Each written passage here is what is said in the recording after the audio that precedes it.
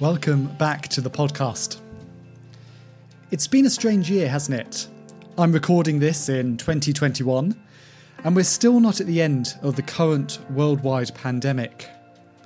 People have been searching for comfort in all sorts of places, whether that's in family, in medicine, or in simply having more stuff. Where are Christians meant to find comfort? Well, over the next few weeks, we're going to be playing some sermons I've been giving from the book of Isaiah. This book is foundational to the New Testament, and the New Testament authors seem to say that their message is in line with it. So we're going to see what it says, and we'll see where God calls us to find comfort too. So we're going to be reading Isaiah chapter 43, verses 22 to 28 this evening. Let me read these verses for us. Isaiah 43, verses 22 to 28. Yet you have not called on me, Jacob. You have not wearied yourselves for me, Israel.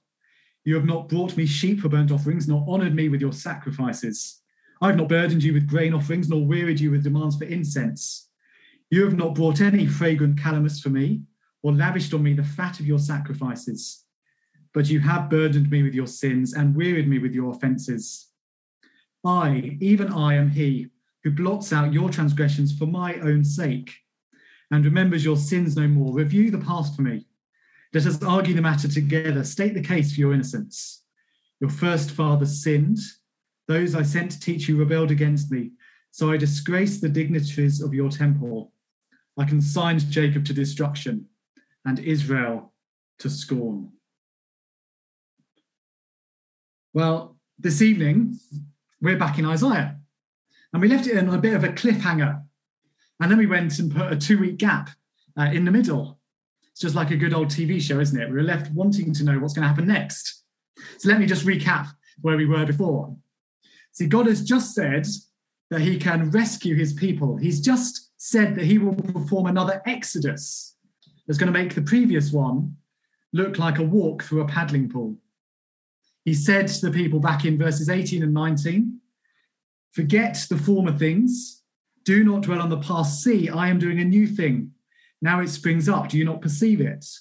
I'm making a way in the wilderness and streams in the wasteland. God is going to rescue his people, and it's going to be amazing. It's going to be glorious. Now, the question remained right there in verse 19. Look at it with me. The question right in the centre there. It's really easy just to let it pass you by. Do you not perceive it?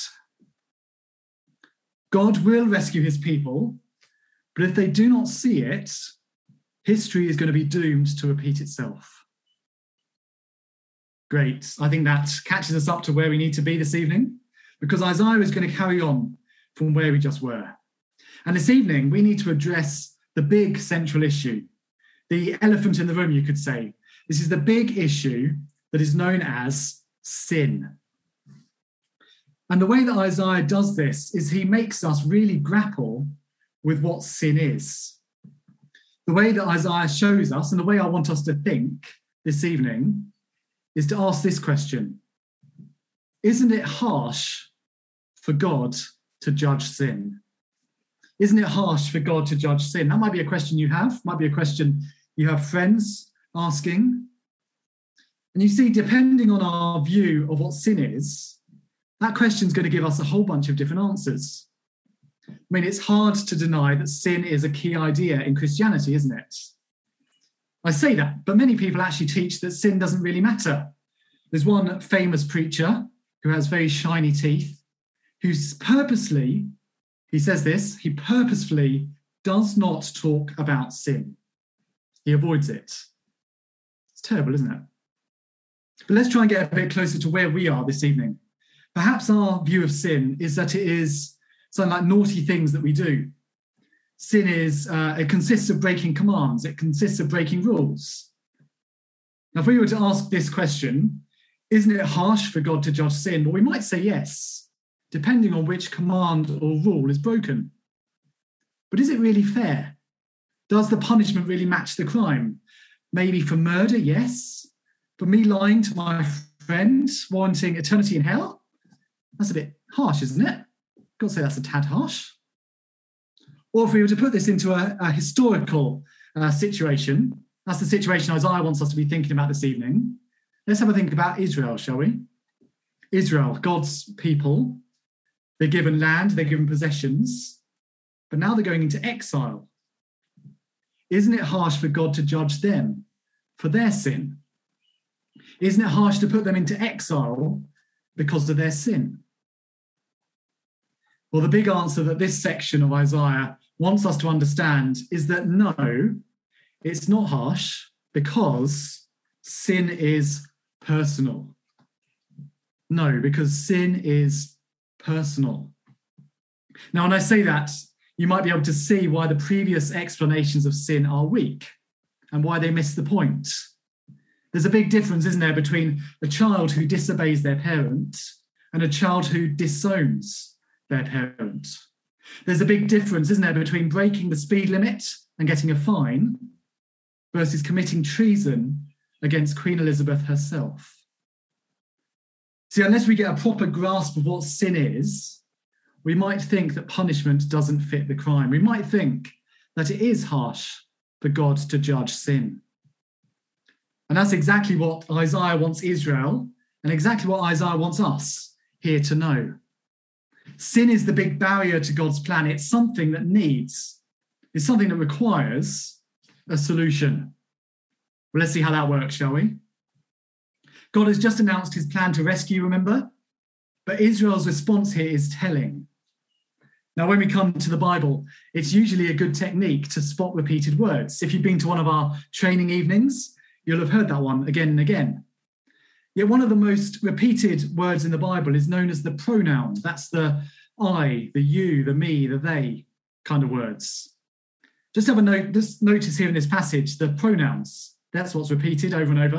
I'm going to emphasize them for us, verses 22 and 23. It says this, yet you have not called on me, Jacob.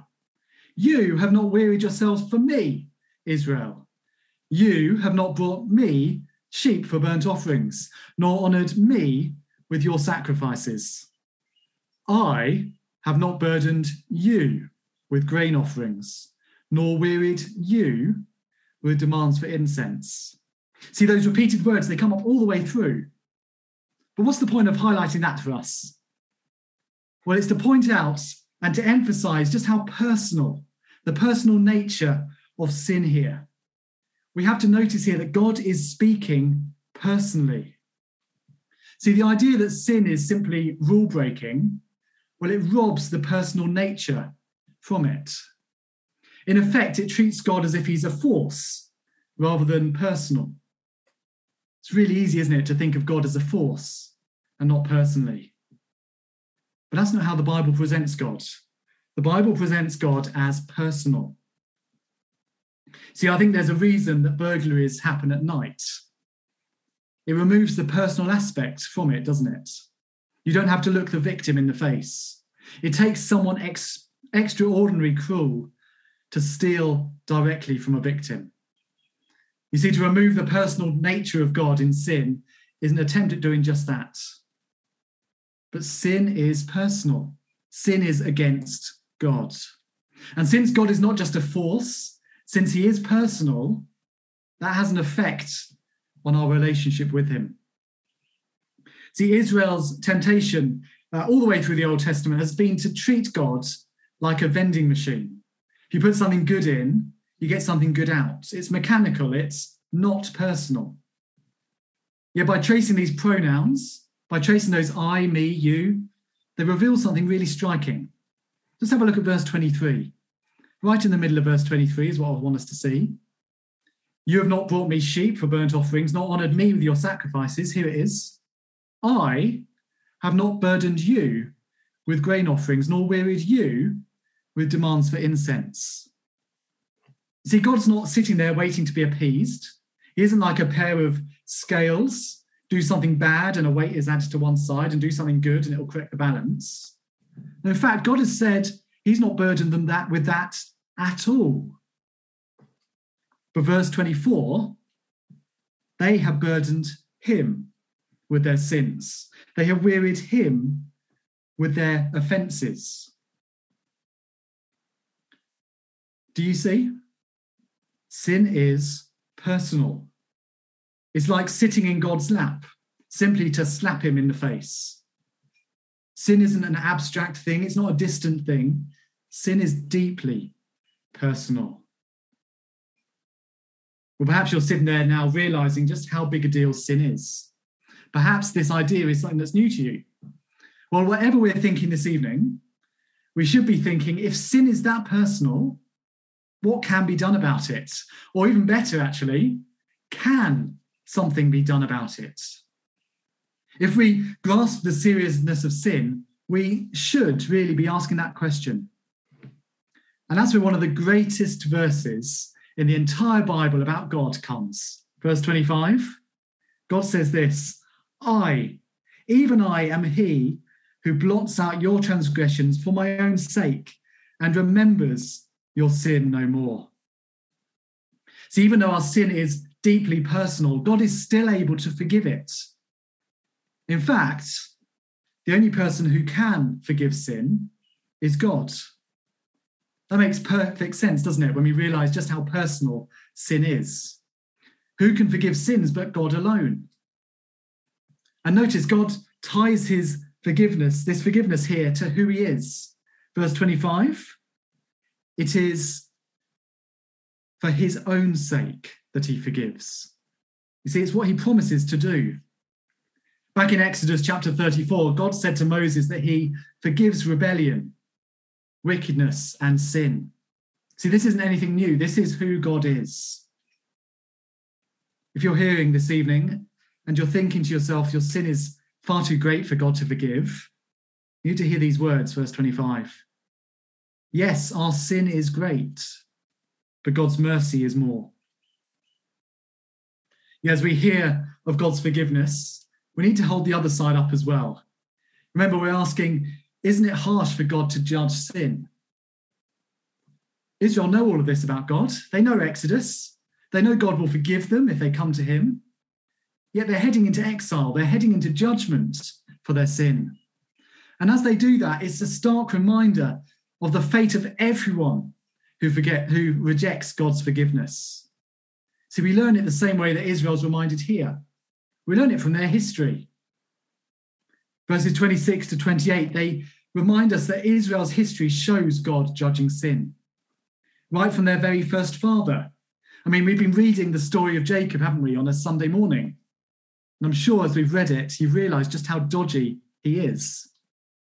But as we read through the Old Testament, we know that things don't much improve. And so God's judgment rightly did fall on his people again and again. And it falls on Israel again here in exile too. Sin is personal and therefore judgment is right. If we grasp just how big God is and how personal God is, how perfect God is, then we can't help but see how big a deal sin is. Where does that leave us? Isn't it harsh for God to judge sin? Well, the answer that Isaiah gives us here is no, because sin is personal. Israel's exile is deserved. God has been gracious, he's been patient with them till now, yet here they still refuse to turn to him. See, sin is a massive deal, and until that has been dealt with, history is doomed to repeat itself. Without realising just how big a deal sin is, Israel have no chance of a remedy. Yet God here is hinting at a solution. He doesn't give us the workings of it just yet, but he shows us that forgiveness is possible. God ties himself to that fact. We're not going to see how that works until a few chapters' time, but God has a plan to stop history repeating itself. And in fact, we know that solution, don't we? How much greater our appreciation should be this evening that God has dealt with our sin by sending his own son. I hope this evening that we've gained a better grasp on what our sin is and just how serious it is. And that should make us all the more grateful for what God has done about it in the Lord Jesus. When you get to the book of Luke at the end, in the New Testament, Luke chapter 5, a similar idea comes up again. Let me read a bit of Luke chapter 5 for us. It's going to be verses 18 to 21, if you want to check what I'm reading. It says this: some men came carrying a paralyzed man on a mat, and they tried to take him into the house to lay him before Jesus. When they couldn't find a way to do this because of the crowd, they went up on a roof and lowered him on his mat through the tiles into the middle of the crowd, right in front of Jesus. When Jesus saw their faith, he said, "Friend, your sins are forgiven." The Pharisees and the teachers of the law began thinking to themselves, "Who is this fellow who speaks blasphemy? For who can forgive sins but God alone?" Well, I hope you found some comfort there. Any feedback can be sent to me on podcast@david-couch.com, and I'll see you next time.